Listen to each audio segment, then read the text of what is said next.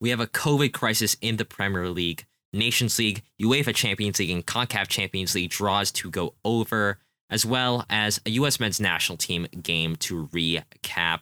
All of this and more on today's episode of the Final Third podcast. Thank you for downloading. Follow us on Twitter at Final Third Show. Link will be down below in the show notes. Also, give us a rating on Spotify now or Apple Podcasts, as you probably have given us a rating before.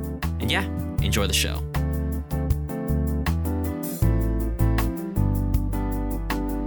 Hello, everybody. Welcome back to the Final Third podcast. It is Monday. It is our news and predictions episode.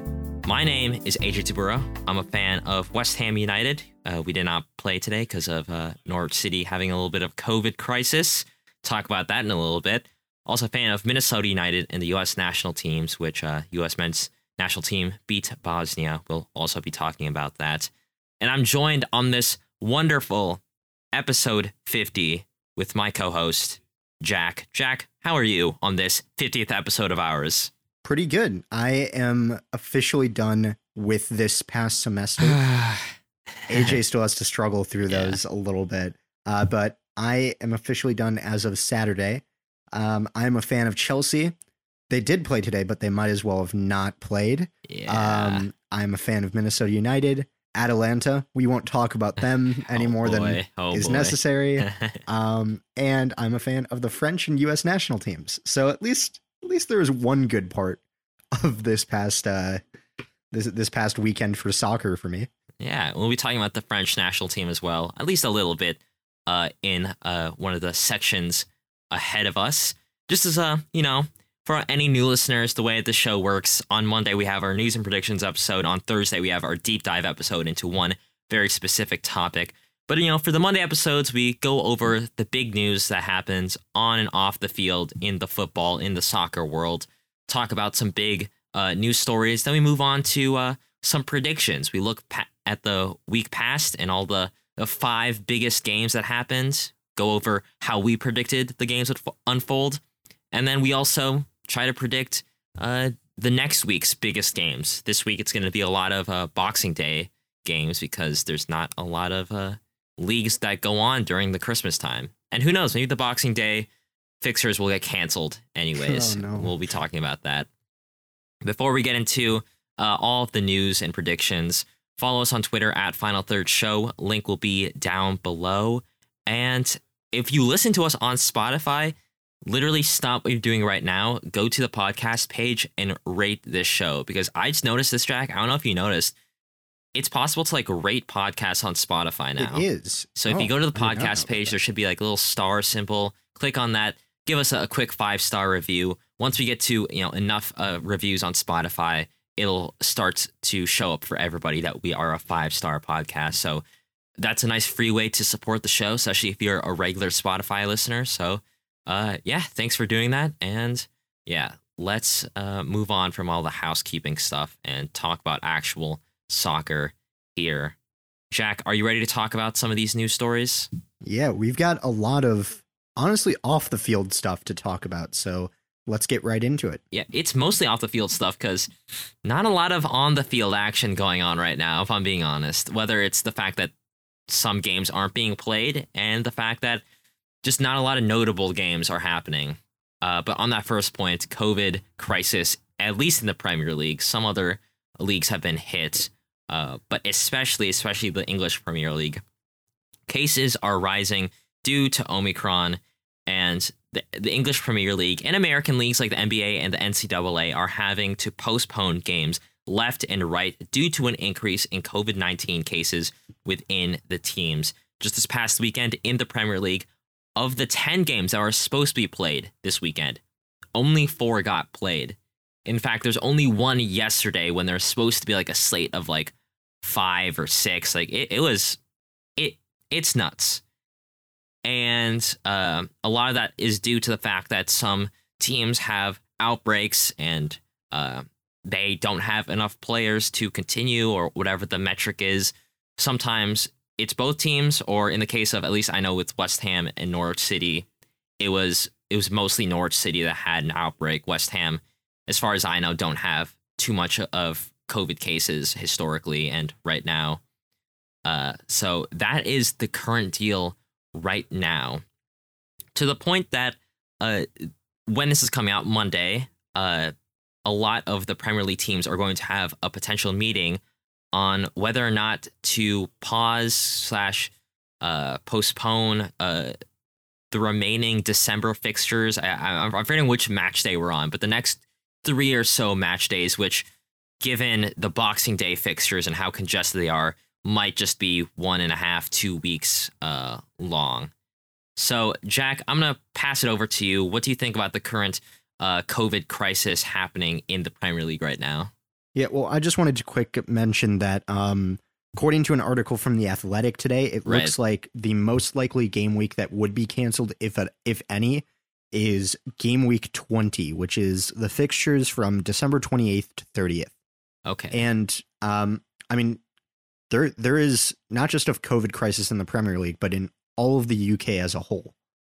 I mean, you this isn't just happening at the top flight; it's happening in all of the leagues. About half of the games in the Championship, League One, and League Two were also canceled this or postponed, I should say, this past weekend.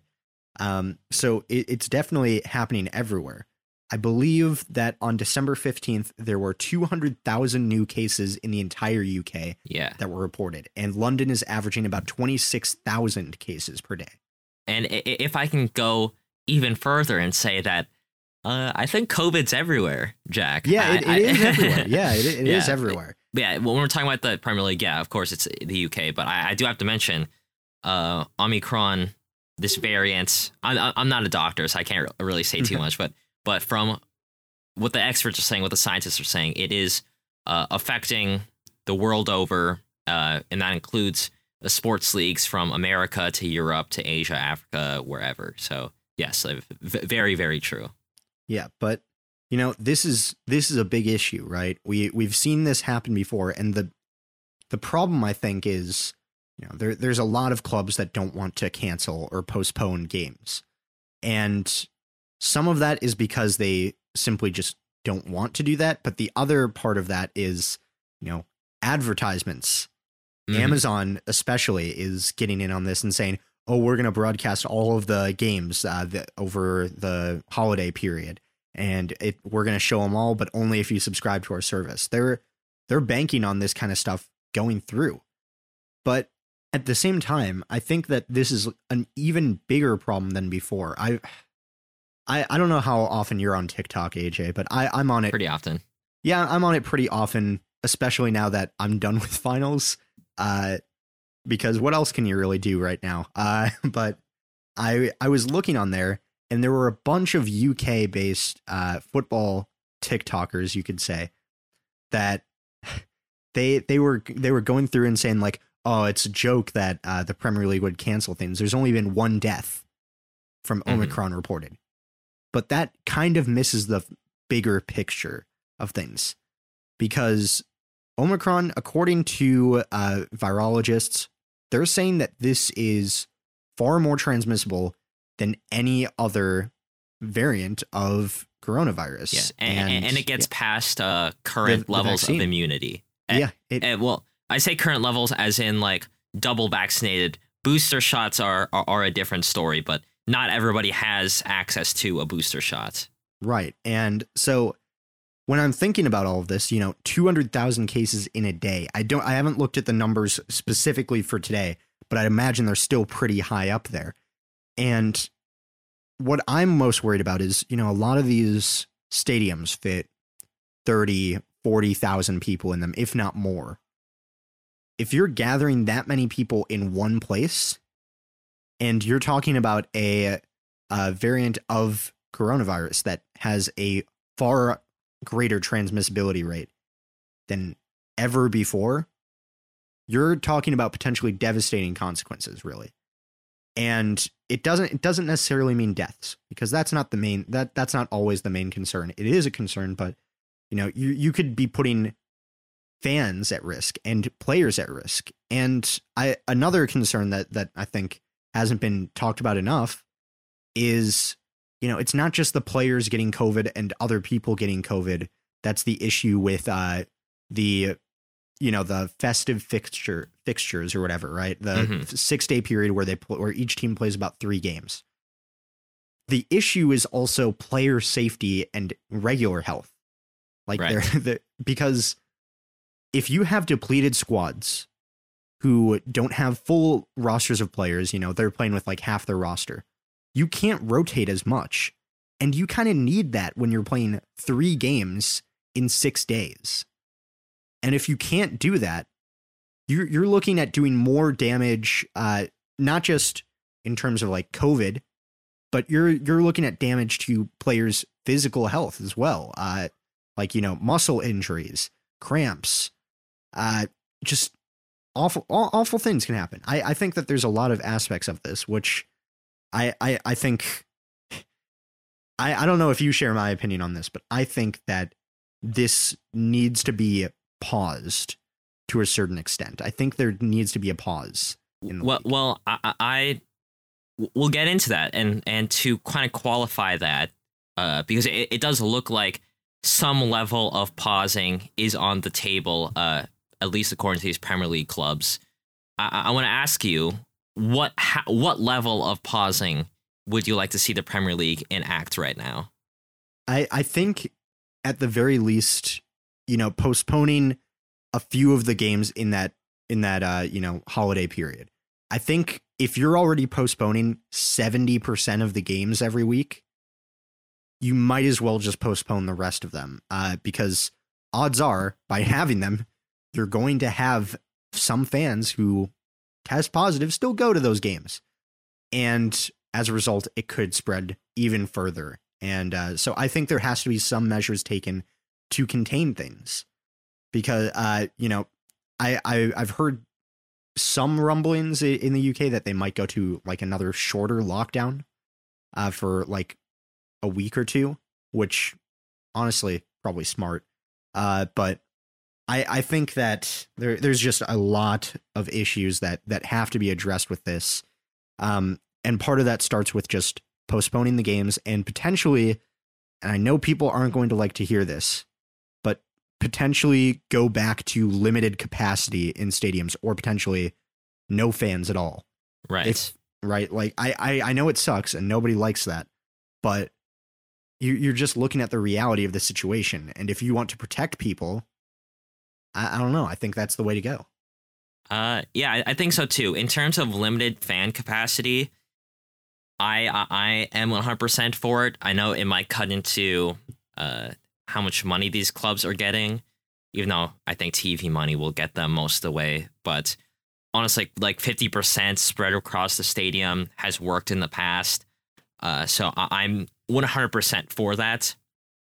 Jack, with this like break that you're talking about, could you see it being longer, or do you see it at the very least in your mind being this festive break? Because I will say I've always been a proponent of a winter break in the Premier League. I think maybe it's because I'm an American. I think playing so many games during Christmas time when the players want to be with their families, I think it's a little sacrilegious. But how would you design the Premier League's response to the rising COVID cases right now? Well, I think first of all, you've got to, you've got to postpone some of these games regardless. Right. Yes. I think we're in agreement there. Right. If it's this bad already, I honestly think it's going to get worse before it gets better. The second thing you do is you actually talk to virologists, not just your wealthy club owners and your advertisement or ad revenue sources, whatever. You don't just talk to them. You talk to actual scientists and say, okay, what is the safest capacity we can go at with stadiums in order to keep this running? And if that's no fans in it, then follow that advice. I am not a scientist, so that's why I defer my trust towards those scientists in this kind of stuff. And I think the Premier League should do the same. And, try and get things back on track, but also recognize that, you have to make sure that you're actually handling this situation and not just sweeping it out under the rug, because then it just gets even worse every week. that you keep doing this. The big obstacle to this is I've seen that there's a lot of clubs that aren't in favor of postponing all of those games, which I think is probably the wrong choice and probably financially motivated. But I think that the Premier League needs to take some serious action. I agree, and if I am going to be honest, I am also not in favor of large scale postponement. I'm 100% in favor of limited crowds, because I think that there is a chance, a small chance, but you want to decrease percentage chances all around that you can catch COVID. So even if it does, relatively little, it's still something. It's still, when you think about the cost benefit analysis, you might lose a couple $1,000 million or pounds. But at the same time, if you can balance that with but we'll reduce this amount of cases, or, the virologists are saying this or that, then it's important. So in terms of fan health, I'm 100% in favor of limited crowds. In terms of player health, I think maybe counterintuitively, it would hurt more than help to take a longer break, a 2-week to a month break, whatever else would be on the cards beyond these first couple of match days. Jack, do you get where I'm coming from there? I'm about to get into it. I just want to hear your thoughts. I think I get where you're coming from on the hurting health more than it might help, but yes. Yeah. I think large scale postponement assumes that the players won't see their families, go to gatherings, and go into public. And in a way, I think that's a little naive. We've seen what players are capable of in terms of breaking COVID protocol or just doing dumb stuff even before the pandemic times.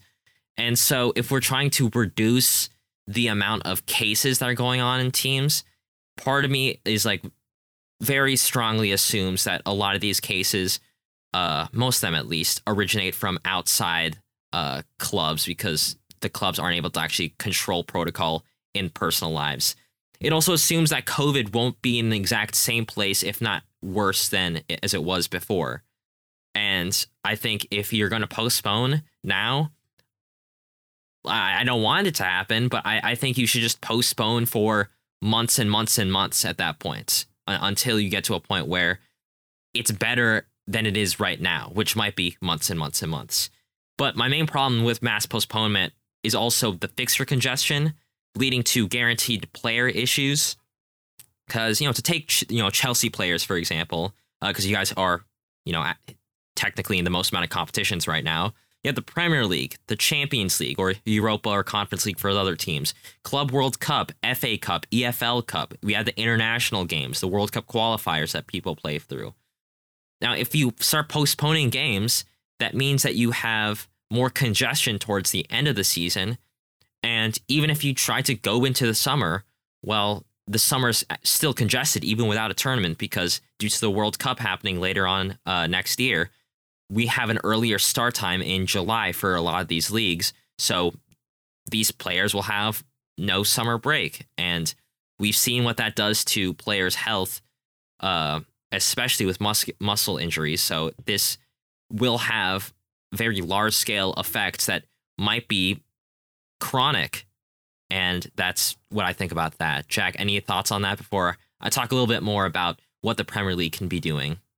No, I think I get it. I don't think that they should delay any longer than a week at most, or a week or two, maybe.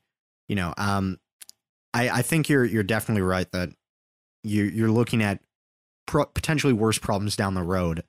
But I think, either way, action has to be made. Yeah. And I love the idea of just taking a break to collect your bearings, right?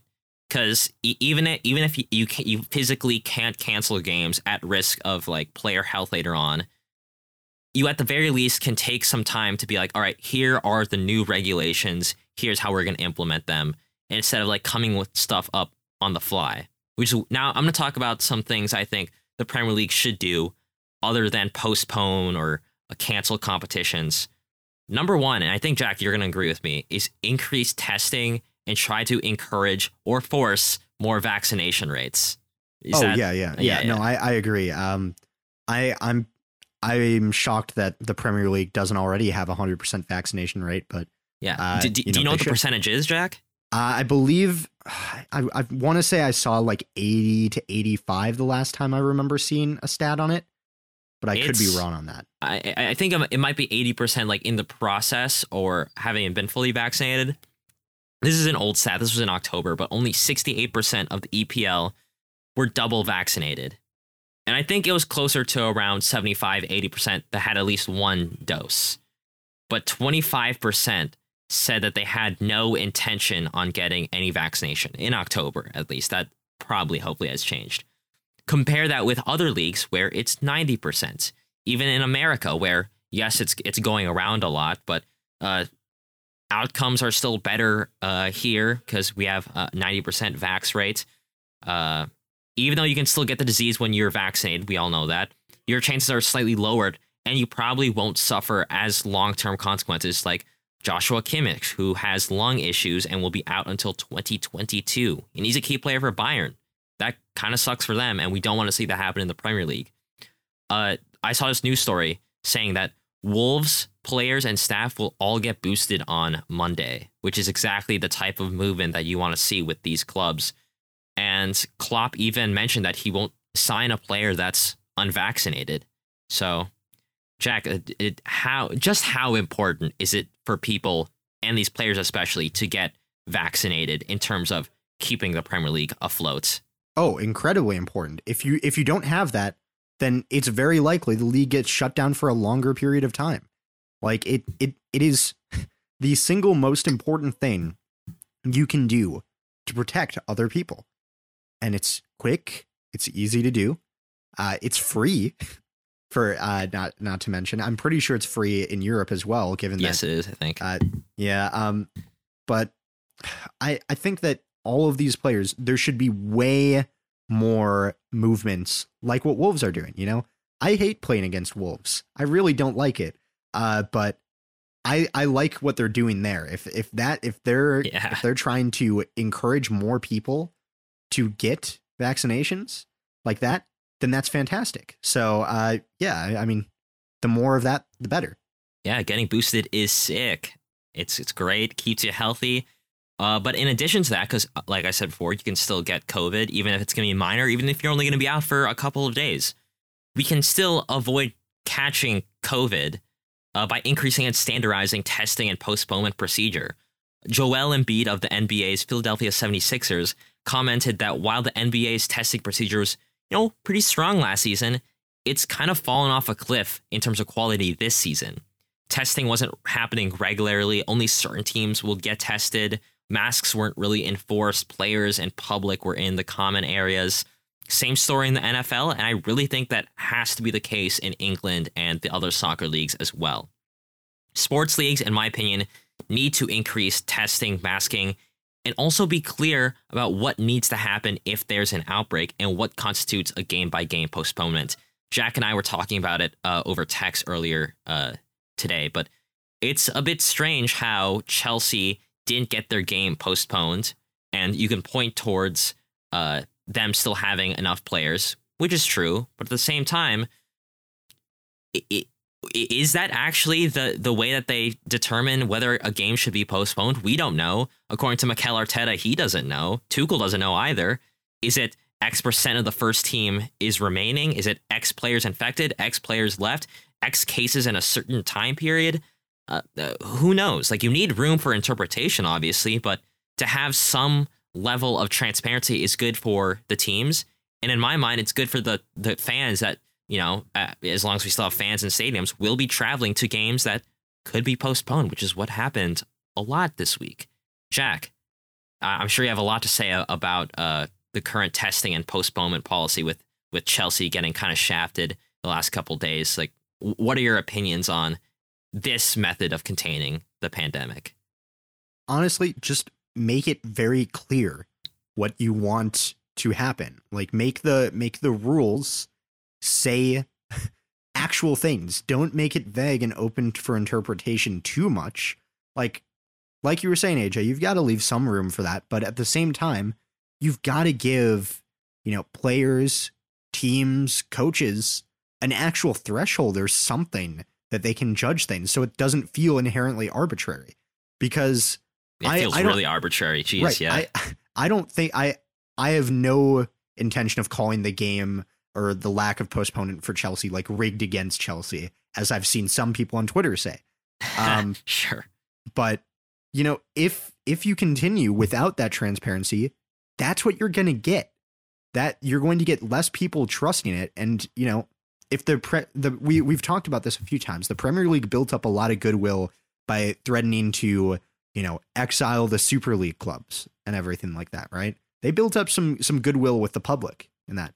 They're losing it the more they do stuff like this. Yeah. You've got to actually clarify things. You can't just give out postponements without saying like why, because their press releases have said pretty much the extent of it is X game is postponed because of a outbreak of coronavirus. What constitutes an outbreak?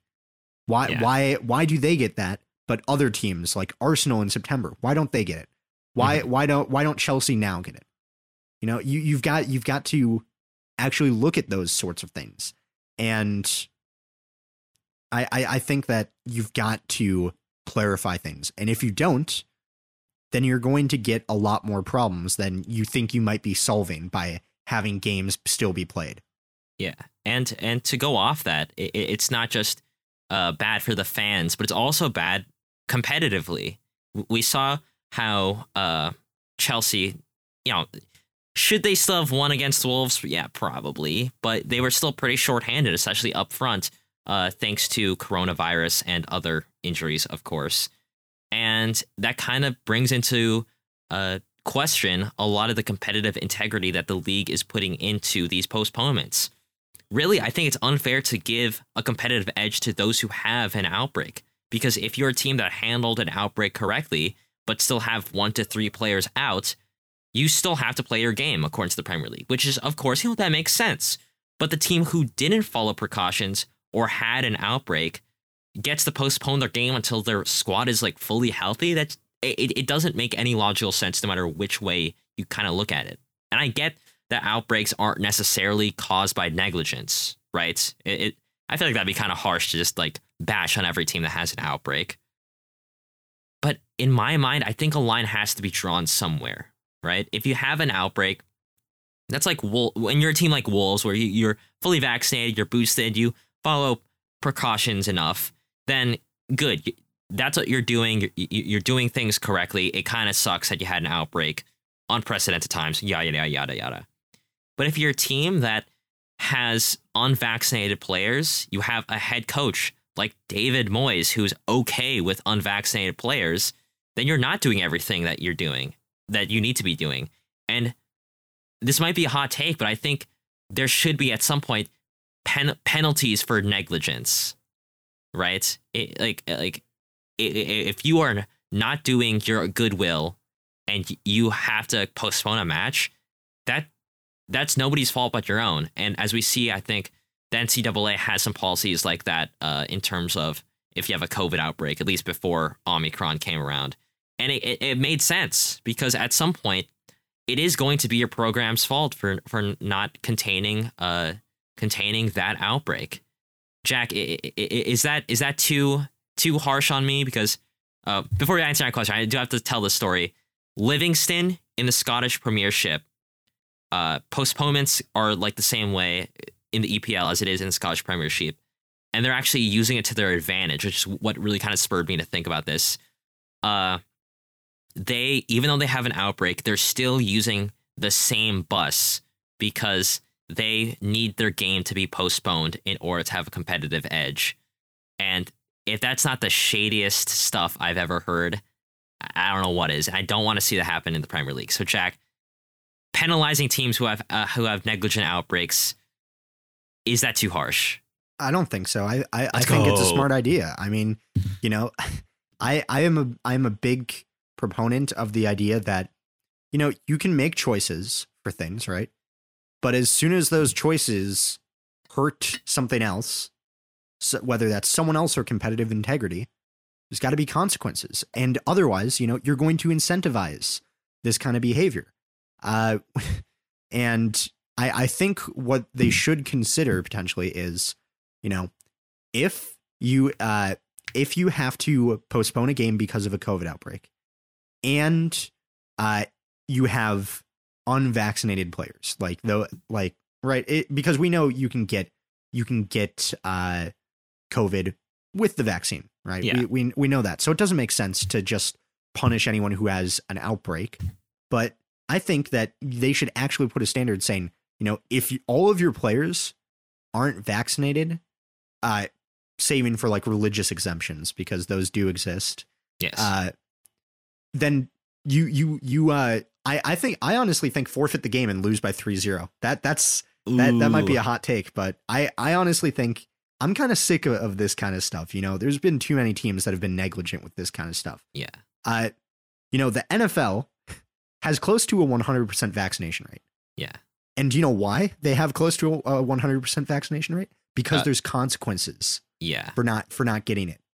And I think if you want people to comply with that sort of stuff, put consequences on it. Mm-hmm. Like that's it. I think that's the easiest way to stop this kind of stuff from happening. Yeah, that's how our university got people to take the vaccine if they haven't already, by saying it's either you come in with an actual like doctor's note or religious exemption, or you have the vaccine, or else you aren't gonna be allowed here. Yeah, and those consequences work. So Premier League, listen to us. Don't listen to virologists. Just kidding. Listen to them first. We are just speaking our mind.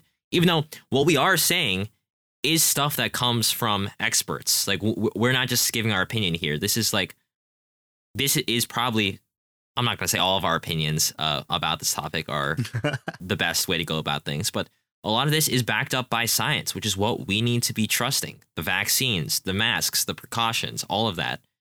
Like, that stuff really matters in the grand scheme of things, because pandemic is still going on. It will go on until it becomes endemic. So just got to do what you got to do until it all boils over, I guess. Jack, anything to say else about the COVID crisis at all before we move on to other stuff? Nope, not really. I think I've covered it, and I've ranted a little bit too. So I think we're good. I think if there's anything that needs to be ranted about more, it's the pandemic. I'm just kidding. Let's talk about something else. Not as long of a story, but apparently there's going to be a new joint UEFA/CONMEBOL Nations League in the 2024-2025 Nations League season. So not this upcoming one, the next one. All 10 CONMEBOL teams are going to join UEFA in some kind of joint Nations League where all the games are going to be in Europe. So in the current league system with the national teams, CONMEBOL is just going to be plugged in there, and we'll see Brazil and Argentina and Paraguay and Chile play all of our favorite European teams. Jack, good idea? Bad idea? What do you think? This is a dumb idea. That's what I'm going to say about it. Few reasons. One, you're giving European teams the home advantage literally every single time. Two, the travel costs. Yes, it's fine for a lot of South American countries to be able to get to Europe, right? But that's not the case for every one of them. There's still some of those CONMEBOL teams who have a lot of high travel costs, and you could be looking at a lot of issues when you factor that in. A lot of domestic players, right? Because like Brazil, exactly. A lot of the players are already going to be in Europe, but like Bolivia, I'm going to guess that there's a good amount of Bolivian players that play in the Bolivian league. So right, exactly. And another thing, UEFA came down hard on the Super League. This is just the Super League for national teams. That's all it is. Like they're just saying, oh yeah, CONMEBOL and UEFA are usually the higher ranked teams in FIFA coefficient rankings, whatever. So let's just bring them all together for one big league with all of the best teams. I mean, it's not the same exact thing, but it is eerily similar to it. And I think it is, it's a bit hypocritical of them. And I I don't know. I get the appeal of wanting to see like, Brazil and England or Argentina and Germany go against each other, right? But at the same time, no, it's just a bad idea in general. All right. I am pretty lukewarm to this idea. / I'm kind of okay with it, which, given how much of a stickler I am for competition formats, you'd assume that anything that changes, I'd automatically hate it, because that's kind of my MO with some of these. But my biggest issue is kind of what you mentioned, the European advantage. I would like for that to kind of change to, because I think European teams also want to get some away day exposure, so they're ready for the World Cup or whatever. Regardless, I think that it is kind of exclusionary towards other confederations who might be strong. But at the same time, I do like it because CONMEBOL, they don't get to play European teams many times. In fact, Brazil and Argentina have long complained that they can't schedule friendlies with any other out of confederation teams, save for maybe some African or Asian teams, even though they're also very busy. North America was busy with our own Nations League. UEFA has their own Nations League. So they didn't get a lot of chance for friendlies. So, it's a good option for them.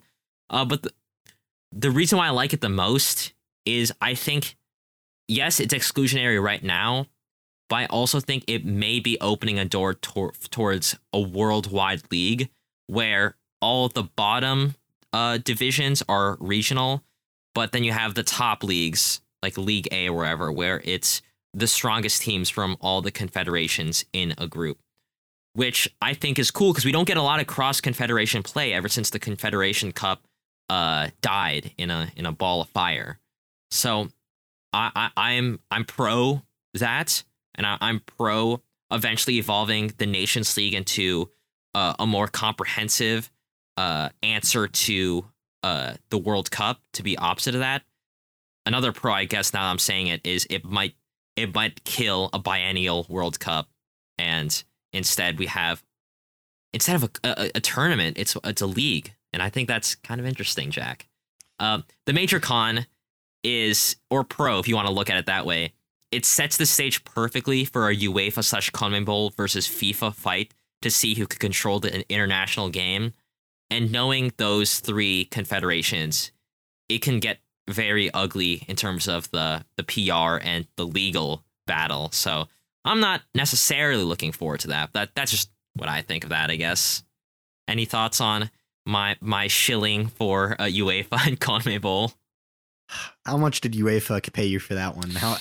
Or who offered to take your final from UEFA? Who was it? Infantino. Wait, is Infantino the main UEFA guy, or is that the main FIFA guy? I'm forgetting. I can't remember, but I don't know. You're in the pocket of big UEFA. Yes, I am. That's I'm just dreaming of a worldwide league. That's all I'm saying. I'm a little bit more skeptical about that one, And Jack, you are 100% valid for that. That is 100% valid.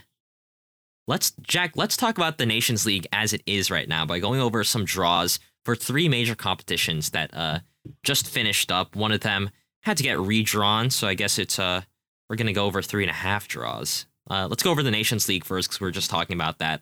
The 22-23 groups are out, and let's talk about the top league, League A.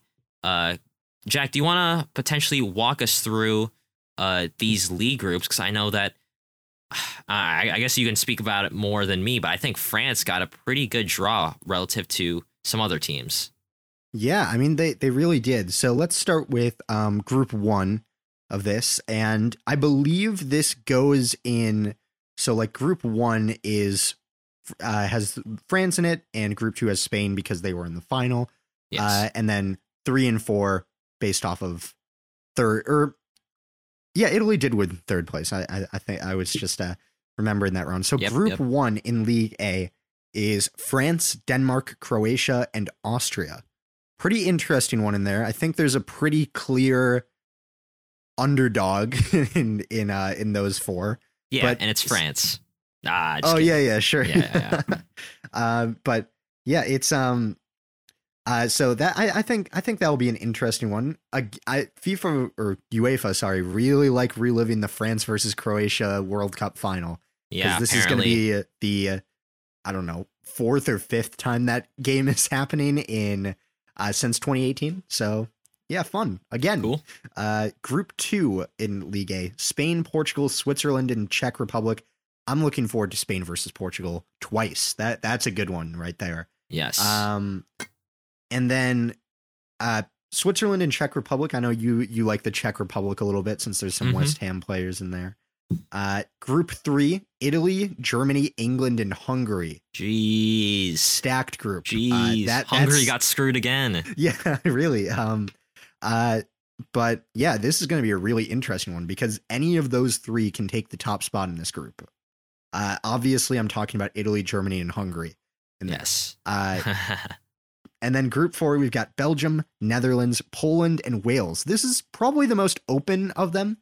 I think it's probably going to go to Belgium or the Netherlands, but Poland and Wales aren't bad teams by any measure. So I think that will be a really interesting one, especially since this could be Belgium's first major tournament without some of their key players, like from years past, because their defense has aged out quite a bit. So it'll be interesting to see if Belgium looks any different.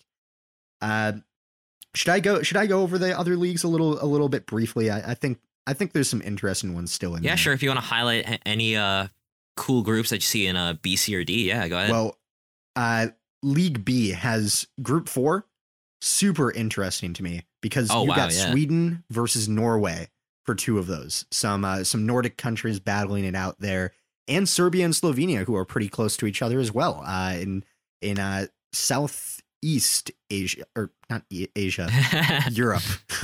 And then, I also think Group 1 in League B is pretty interesting. Ukraine, Scotland, Ireland, and Armenia. Ukraine and Scotland especially are catching my eyes there. That's how bad that would be. But yeah, there's some interesting ones in those lower leagues, but everyone's going to be looking at League A, of course. Yeah. And just so everybody who is confused, the Nations League is it replaces the friendlies. Gets played in the FIFA international windows.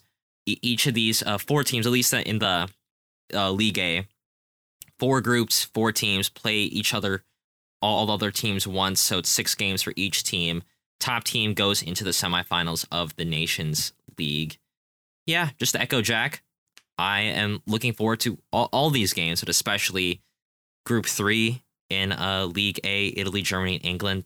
Only one of those teams could make it, and something tells me that, I don't know, it might be a surprise. I don't know. But Group 1, I think, is also interesting just to see. I think France is going to win, but I'm really curious to see who gets second place. Because I think France will win. I think Denmark is going to be a strong contender after the World Cup qualifying campaign they had and the Euros. So yeah, I'm looking forward to that. I definitely think Denmark are in a strong contention to do pretty well. All right, let's talk about some Champions League. UCL draw happened, and then it happened again. There was a redraw due to United not being put into the pool of possible opponents for Atletico Madrid during the original draw, and that messed things up. And so they had to redo it. Real Madrid got really mad about the redraw because it happened after they got initially drew, and they drew, pretty easy team in Benfica, I believe it is. I believe that's correct, yeah. And so they got mad, and then they got drawn to a harder team, to say the least. Yeah. So I'll go over these draws, starting off with Salzburg versus Bayern Munich, the upstart Austrian team against the German Giants.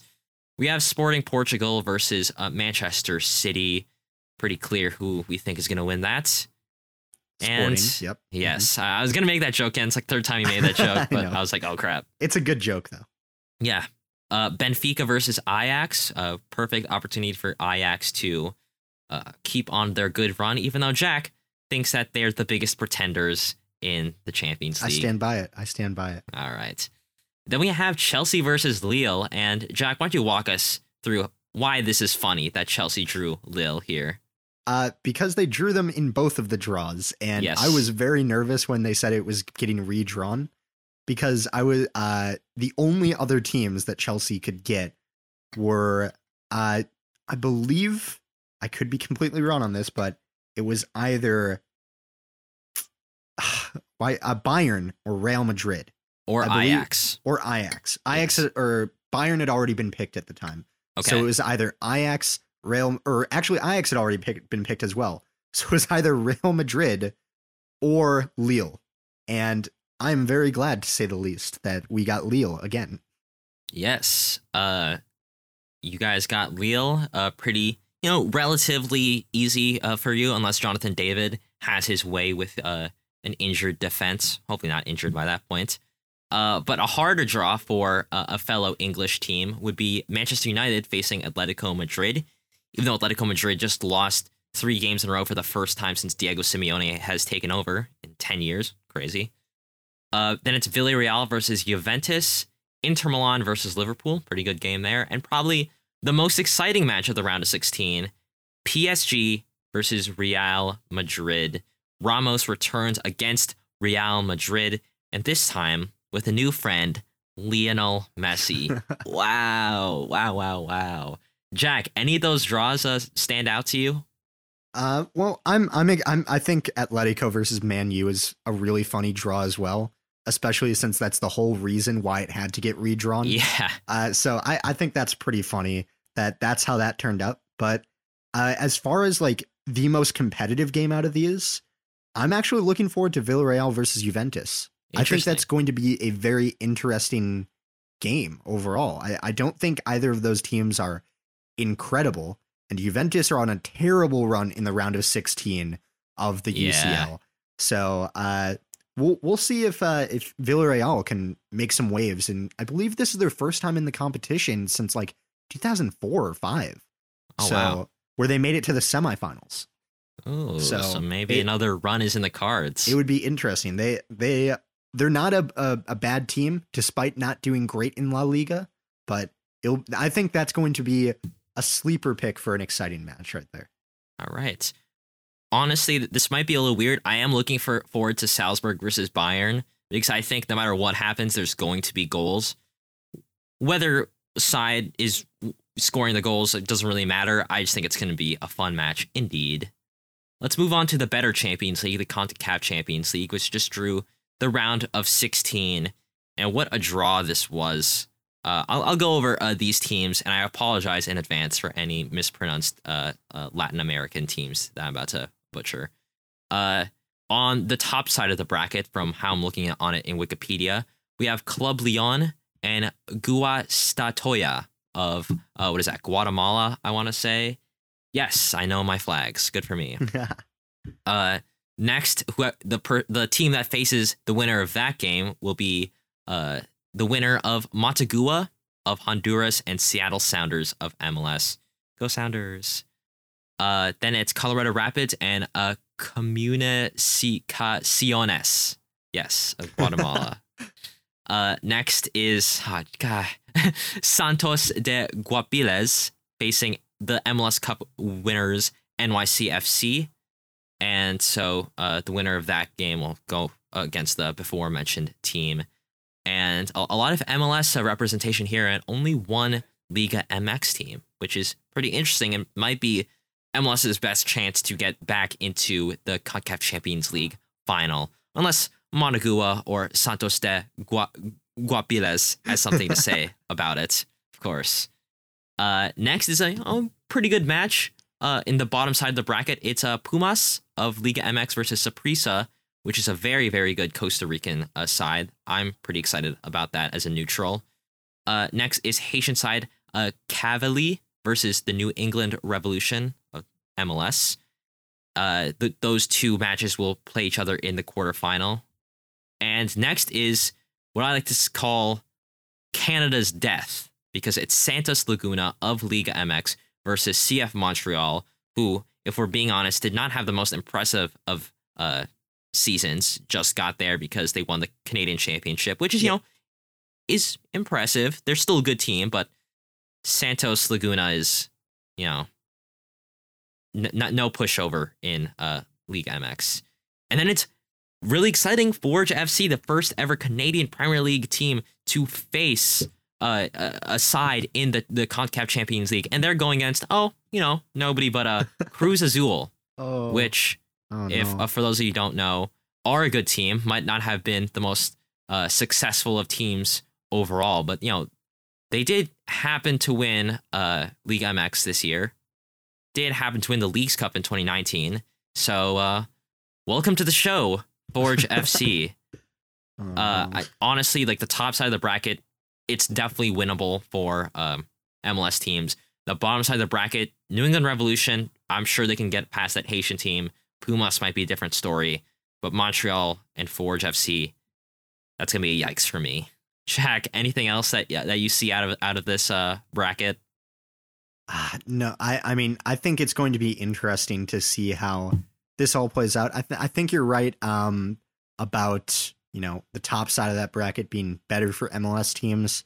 That being said, it's kind of strange because I think the New England Revolution are going to get knocked out like second round because they've got a tough draw to go up against. So yeah, it'll be interesting to see how that works out. But I would not be in envy of where the New England Revolution got drawn if I'm another MLS club.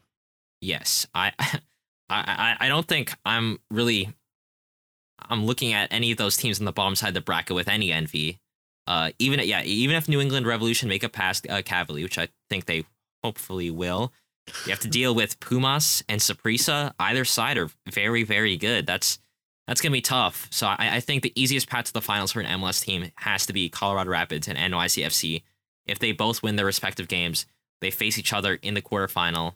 One of them will go through and face either likely Seattle Sounders or Club Leon in the semifinals. So, it's doable, but as we've been saying that since the last time MLS won the Champions, it wasn't even the Champions League, it was the Champions Cup back then. And that was like 1999 or 2003 or some whatever. It's been a while.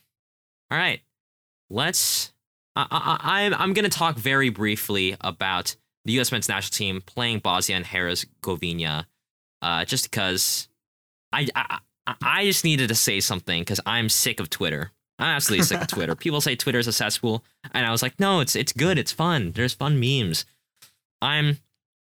For U.S. men's national team Twitter, I'm right there with you. Like, Twitter's bad. So USA played Bosnia and Herzegovina in a non-FIFA friendly, so it was mostly a domestic team outside of the FIFA window, just random December day, apparently. It was a 1-0 win, late Cole Bassett goal. Good to see from him. Got to see some young guys play, like Cardoso, who I thought was pretty good. Ferreira, Jonathan Gomez, who's moving to Real Sociedad, really cool. Brian Reynolds, who Jose Mourinho hates, apparently. Cade Cowell and Cole Bassett. And I loved what I saw from the likes of Zimmerman, Jordan Morris, Bello, Brooks Lennon. Pepe wasn't great, though. Kind of sad to see.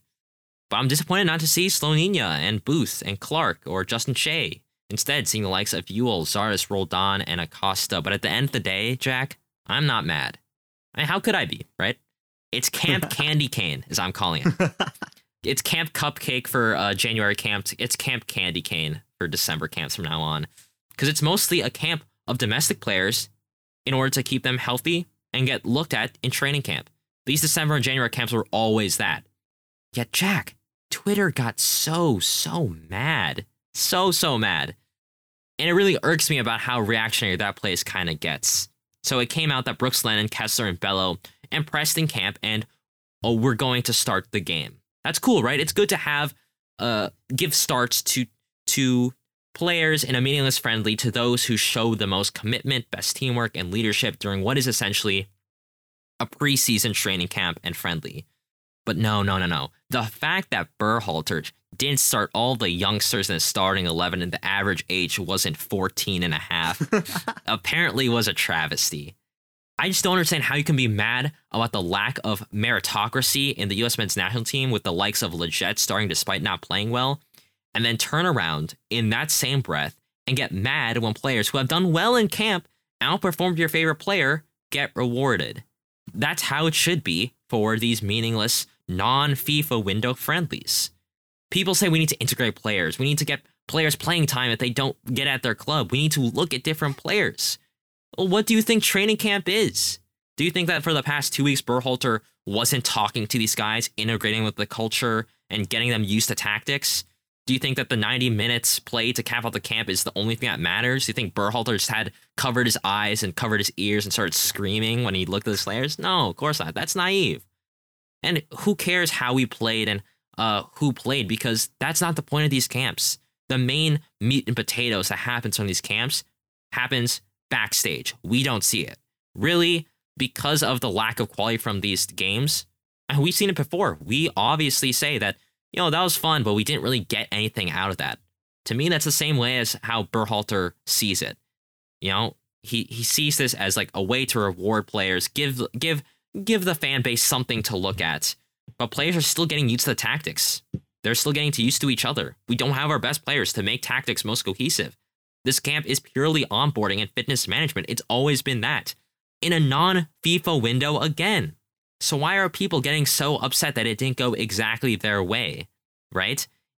It's really inconsequential. I don't think that we're going to win games because we played all of our youngsters in this friendly. I don't think they're actually going to get that much other than that onboarding experience. So why is Eric Wijnaldum, good player, but why is Eric getting mad? I don't know. Why are Twitter accounts literally freaking out because they hate Acosta and Morris? Why were they, and I seriously saw this on Twitter, why did they start cheering for Bosnia to score because they hated Greg Berhalter so much? That's crazy. Have I lost my mind? I think I have whenever I go on US Men's national team Twitter. I don't know where the disconnect here is. Berhalter and the USSF have a lot of issues that we've highlighted in the past, but not playing your favorite player in a non-FIFA window, that's what gets you mad? That's not fandom. That's called not having any other hobbies to think about. It's so weird how obsessed US Men's national team Twitter, and I don't see that on like club Twitter, right? Even on Chelsea Twitter. Chelsea Twitter gets absolutely insane, and I'm a part of that because I like laughing at Chelsea when they don't do well. Dang. But even like their level of reactionary is still like kind of based in like logic. I think just because it's a national team and we play like 5 games a year sometimes, that like it gets people really riled up and really concentrated in that. That's what I want to say. It was a fine friendly. We didn't actually like learn anything, but it was cool to see players, and that as much as you can take out from these Camp Cupcake and Camp Candy Cane games. All right, that's enough. I'm off my soapbox. Jack, real quick news. MLS schedule is out. How happy are you with Minnesota United's schedule and everyone else's schedule? Well, I'm looking forward to it, and hopefully we'll be able to go to an away game some point this season. It's something that we've wanted to do. We'll see if we're actually able to do it. Yes, I'm really excited to go to some away days. I didn't take a great look at the schedule. I do know that I think, are ending the season a little bit earlier. So yep. When Minnesota United inevitably make the MLS Cup, it'll be a little warm. So no, you're missing the step before that where we bottle the conference finals. Oh God. Yeah, that's just what Minnesota sports are. We don't make it to championship games. That's not what we do here. Yes, unfortunate. The only other real quick news we have is Algeria winning the 2021 FIFA Arab Cup. I didn't even know this was happening, Jack, until the final. And I really wish I did because it's kind of interesting. So, for those of you who aren't geographically inclined, the Arab world in planet Earth, I don't know where I was going with that. It crosses both sub-Saharan Africa and the Arabian Peninsula. So it's the likes of Saudi Arabia, Algeria, Morocco, Egypt, Somalia, Yemen, Iraq. And they don't really have a competition, even though they're very culturally close together, because one's on Africa and one's in Asia, and those confederations don't really mix. And so this is the Arab Cup is something that's existed before, but I think this is the first time that FIFA is actually like the main organizer of this event. So even though nobody really had their star players, like Egypt obviously didn't have Mo Salah, but this Arab Cup still happened, and Algeria came out on top ahead of Tunisia, and I think that's pretty interesting. I think I'd like to see more of these cup competitions happen between countries that sometimes don't really play each other. I'm thinking, I guess Caribbean Cup can happen because it's within CONCACAF, but I don't know. Maybe Jack, Guyana could join like a South American Cup where you guys play Brazil. How does that sound? No, I'm good. I'm good without that one. I think that would lead to potentially a 15-0 or something like that. So I have no desire for that personally. All right. Well, that's it for those real quick news. Jack, let's talk about some predictions. Why don't you go over the scoring system for our prediction game and where people can participate if they would so choose? Yeah, well, you get 10 points for getting the correct result. You get 20 points for getting the exact scoreline correct, and 0 points for getting none of it correct. We predict 5 games. You can vote on those predictions as the listeners on Twitter. I believe this week's iteration will be the last one of the season that we have. I think it's actually the second to last. So, yes. You want to get involved, might as well start playing now at least, because from last I remember, the listeners need some help catching up. Yes, and after this week, they definitely will. I'll take the first one. It was Arsenal versus West Ham United, my favorite team. And I try to tell you, Jack, that West Ham were definitely going to lose. And it did. I'm kind of mad about the way that we lost. First half, not very good. Kind of a tepid half from us. Yes, we were away from home, but you still would want something. But right out of the gates in the second half, Martinelli, assisted by Alexander Lacazette, gives the lead to the Gunners. And yeah, it was just a bottom right corner. It was a fine goal. Good way to start for Arsenal. Not great for us. Luckily, Emile Smith-Rowe saved my day in terms of FPL points with a later goal that he was about to score. That wasn't until Vladimir Soufal got a second yellow and got sent off. I'm usually not biased. I don't think this was a penalty. I think he got most, if not all, ball. Maybe I'm just mad because Soufal's also on my FPL team. Yeah, that actually ruined your week in the draft league too. Yes, I lost my game against Jordan, and that kind of sucked because he conceded the penalty, got sent off. Obviously didn't have a clean sheet before that. But Alexander Lacazette steps up, and Fabianski saves it. My man, my favorite Polish goalkeeper. Take that, Szczesny. But Emile Smith-Rowe at least kind of gave me some points back for FPL by scoring a late goal. Pretty good goal as well. Clinical, to say the least. Not a good game for West Ham at all. Soufal, but also Antonio was terrible. Needs some rest. Needs to get a sub. And yeah, that's that. Jack, why don't you walk me towards a game I'm sure you'd love to talk about, which is Wolfsburg versus Chelsea in the UEFA Women's Champions League. Oh, before you even get to that. Yeah. Ahead of myself. I guess 1-0 for Arsenal. 10 points from me. Jack and the listeners both guessed wrong. Jack said 1-1 draw. West Ham is who the listeners picked. You both get 0 points. All right. Sorry, Jack.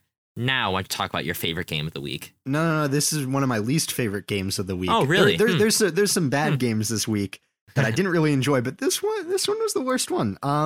Because Chelsea women faced off against Wolfsburg and got knocked out of the UCL altogether by finishing third in their group. And you guys were finalists last year. Yeah, exactly. So I'm not too happy with that one. And the way that they lost too, 4-0. Wow. It was bad, to say the least. A lot of that goes down to trying out a new formation in one of the most important games of the season so far. Not the best decision, I'd say, but it was a 4-0 destruction, really, by Wolfsburg. Huth. I'm pronouncing that wrong. Svenja Huth, German, scored twice in it from midfield, and I'm definitely gonna mess up this one. Tabea Wasmuth. Yeah, I'm messing it up. I don't. German is one of the languages that I've never tried to learn, and therefore I'm not gonna pronounce any of them right. But they both scored 2 goals, and Chelsea had no reply. Sam Kerr wasn't great that game. Pernilla Harder wasn't great. Fran Kirby wasn't either. It was just a bad performance in general. And it ends with Chelsea unceremoniously getting dumped out of the Champions League. I guessed 1-2 in favor of Chelsea. So 0 for me, 0 points, just like the amount of goals that Chelsea scored. And AJ said 2-1 for Wolfsburg, so he'll get 10 points. The listeners back Chelsea as well, but that's 0 points as well. Yes. Sorry, Jack, but great for the U.S. men's national team, who I already mentioned, played against Bosnia and Herzegovina in an international friendly. Ended up being a very conservative 1-0 win. Jack said 2-0, gets 10 points. I said 4-1 because I thought, we'd play a little bit better, get 10 points. Listeners also backed the USA for 10 points as well. And I'll also take AC Milan versus Napoli, which just happened today. And this ended up being 1-0 thanks to who else, Jack?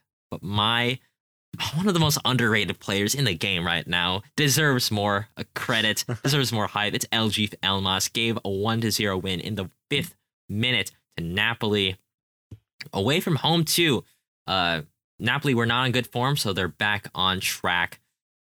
Jack said 2-2, gets 0 points. I said 2-1. Should have backed Elmas, bro. 0 points for me. AC Milan is who the listeners voted for. They also get 0 points. Not a great game for us, Jack, but how about Tottenham Hotspur versus Liverpool in the Premier League? How did that shape up? Yeah, well, I'm not sure if you'd agree with me on this, but I think out of the 5 games, biggest upset of the 5. Yeah, this was. Yeah, I wasn't expecting this at all. Yeah, Liverpool didn't beat Tottenham. They drew in a pretty good 2-2 match. Harry Kane finally found his shooting boots and put him on today. Yeah. 13th minute goal got Tottenham off to a lead. But Diogo Jota wasn't having that, and by the half, it was level. He scored in the 35th minute. Andrew Robertson had quite an interesting game, which I'll get to. He scored in the 69th minute. Good for him. Son, of course, scored as well in the 74th minute. Tottenham's key duo performing when they needed it most. But Andrew Robertson, he decided that the goal wasn't enough. He needed to get a red card too. Just to spit in the face of any fantasy managers that picked him this week. He wanted to make sure he didn't get him too many points, I'm sure. Mm-hmm. So he got sent off in the 77th minute. Yeah. But overall, very good game. Pretty even, I think. Tottenham had a little bit less possession, but same amount of shots. It was a solid game. And for that, I will get, I would like to say I will give it all the points, but it's not giving any to us. I guess 3-1 for Liverpool. I get 0 points. AJ guessed 2-0 for Liverpool, 0 points. And our listeners, of course, backed Liverpool for 0 points, which leads to pretty bad point totals this week. AJ did all right. He got 30. Yeah, I was going to say, speak for yourself. I got 30 points.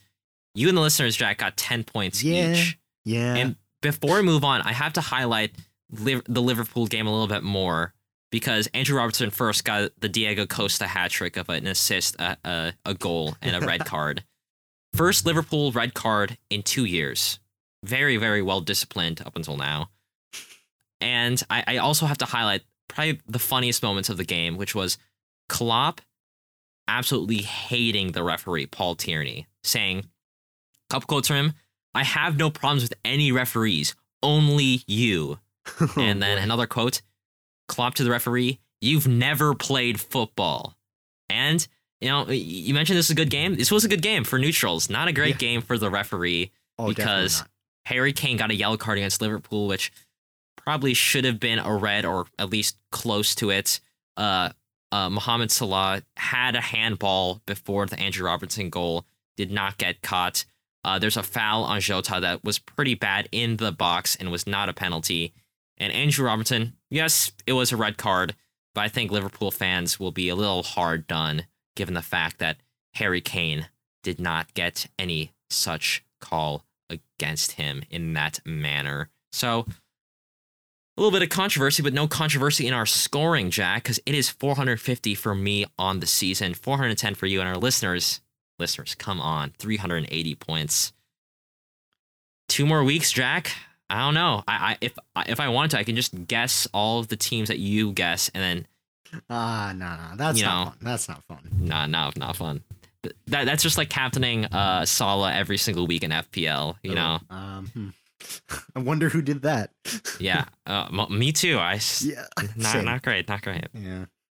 Well, how about we jump into next week's predictions, where we look at the 5 biggest games and try to predict them, COVID notwithstanding. Let's begin with Sevilla versus Barcelona in La Liga. Jack, who is winning this match here? Well, this is an interesting one because Sevilla are surprisingly, perhaps, in second place overall in La Liga. And Barcelona, they are having, I'm wary to call it a resurgence until I see more from them. Yeah, but, you know, they've been playing all right recently. They still shipped 2 goals against Elche, a team literally called Milk. So, you know, I'm not sure how confident I'd be in their ability to beat Sevilla, although in their past 2 games, they beat them by a combined 5-0 margin. So I'm tempted to go with them, but at the same time, I feel like this Barcelona team is still a bit too inexperienced, has a lot of injuries still, like a lot. So I think I'm going to go for Sevilla on this one in a 2-1 win. I think that could be a downfall, but you know, at this point in the season, I've got to go for some crazy picks to try and go for the upsets sometimes. I mean, is it an upset if Sevilla are second and Barcelona are 7th? I don't know. But yeah, I mean, Xavi's still getting used to the squad, a squad that is quite raw, injured, and depleted, even though they're doing pretty well in scapegoating Dest right now. Not a big fan of that. But Sevilla were able to beat Atletico Madrid this past weekend thanks to star performances from Koundé and Rakitic. I think this is their moment to shine. However, I also guess 2-1, and I don't want to go with that. So I'm going to go for a conservative, good result for Sevilla, 1-1 there. Next, it's Tottenham Hotspur versus West Ham United in the EFL Cup quarterfinals, if it happens. And Jack, I got one word to say, and that is massive. I knew that was going to be the word, you know, that it was going to happen. Is West Ham United, you know, do we have any defenders? No. Is Tottenham in, you know, pretty good form, tying Liverpool and, you know, getting Son and Kane their scoring boots back? Yes. But are we massive? Yes. 1-1 West Ham on penalties. Who else but my man Mark Noble and Declan Rice scoring the last 2 penalties to win it for West Ham United? Jack, are you with me? No, I'm afraid not. You don't have center backs really. You've got some technically, but you're also Dawson and Diop are world class. Oh God. But I'm not sure. Is Soufal suspended for this as well? I believe all England games are carry over for suspensions. So I is that true? Because if that's the case, then you're in for even more hurt because you have one fit fullback then who wouldn't be suspended. So if Soufal is out, that's a bit of an issue. I'm sorry, I can't back West Ham on this one. I really can't. I would like to. Their attack's good, their midfield's pretty good, but no defense whatsoever. And you just got Harry Kane and Son get a little bit of confidence back by scoring against one of the better teams in the league. I think that could hurt them a little bit. And I am going to go for a 1-0 Tottenham win. I don't like saying Tottenham are going to win at all, but I think it's going to happen. All right. Well, I got 2 words for you now. Lanzini. What, that was 3. Never mind. So no, I think that's still 1. Whatever. Anyways, let's talk about a team that will surely lose. Let's talk about Chelsea facing off against Aston Villa in Villa Park. Jack, our first of 3 Boxing Day matches, if they happen. Who is winning this matchup of ants? Tiny teams facing off. Wow. I'm offended personally by that one, but you know, it really depends on who's actually going to be ready to play this game. because both of these squads are heavy hit with COVID right now. Chelsea are missing Hudson-Odoi, Jorginho, Lukaku, Loftus-Cheek, Werner, and Havertz from COVID. Yikes. Whereas Aston Villa are missing El Ghazi, Traore, Steer, Davis, Bailey, Nakamba, and Sanson. It's really a battle to see who can have the most depleted squad. That being said, I think, I'm realizing now, Leon Bailey is just an injury in general. He's not just out from COVID. He could be back. He could be, but I'm still gonna back Chelsea. I don't know why I'm even trying to rationalize it. You knew it was gonna happen. Just like you're going to back West Ham to win on penalties. I'm backing Chelsea to win. I'm gonna say 1-0. Get back to the classic 1-0 win. Just hope and pray. Mendy hits some good form.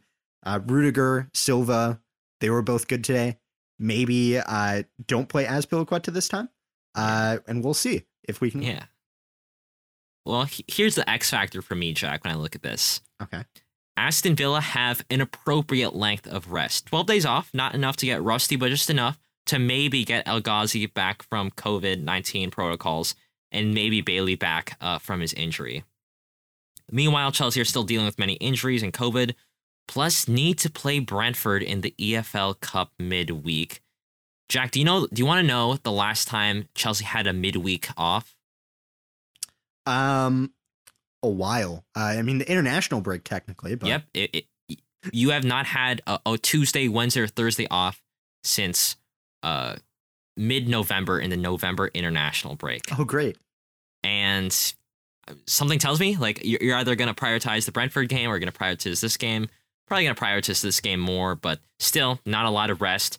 I think Villa can get a surprise result, not a win, but I'm going with the 1-1 draw again for 3 games in a row, 1-1. I'll take this one. Manchester City versus Leicester City, another Boxing Day game.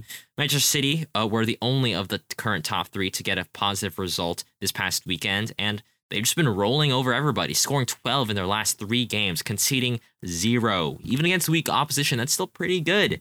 I think their 2.4 goals per game and most clean sheets combo should be enough to win this game 2-0. I'm breaking my 1-1 streak. Jack, what do you think about this City versus City game? Oof. Well, yes, Leicester had a positive result against Newcastle. Actually, the same result that City had against Newcastle. So they both had a 4-0 win then. But Leicester's defense has not been fantastic. They've conceded, 9 goals in 5 games they've conceded. And they're playing against Manchester City, who scored 7 past Leeds. So, I'm not too optimistic about Leicester's chances. I'm going to say 3-0, honestly. I think City might do some damage to them. All right. Speaking of damage, Liverpool versus Leeds United. Jack, who's winning that? Surely not Leeds, right? Well, no, I don't think so. Yes, Liverpool struggled against Tottenham today as we're recording this. But at the same time, it really depends though, I guess, because if Van Dijk is still out with COVID and Fabinho is still out with COVID, that changes the complexion of this and Robertson is out. That is true. At the same time, they've got the FPL GOAT from the first 2 weeks of the season, Tsimikas. Let's go. who can fill in. I don't think Leeds are going to do this. They got a draw the last time, or not the last time they played in the league, but in the last time last season they played, and it's at Anfield. All of this is just pointing towards negative signs for Leeds. I'm going to say 3-1 for Liverpool. All right, 3-1. I'm going with 3-0. Even with all those players out, you still have, is Matip still healthy? Sure, him. Tsimikas is still there. Fabinho, Shoshmino, whatever. Liverpool have got such a crazy, scary front three and Leeds are not scary in the back. In fact, Leeds have not conceded less than 2 goals in 4 games, and have conceded 16 in those 4. Meanwhile, Liverpool are scoring 2.8 goals a game, which is a league-leading stat. Maybe Leeds will be able to score a goal. I don't know, but all I know is that they surely won't keep those balls out of their back of the net. So I'm going with 3-0 there.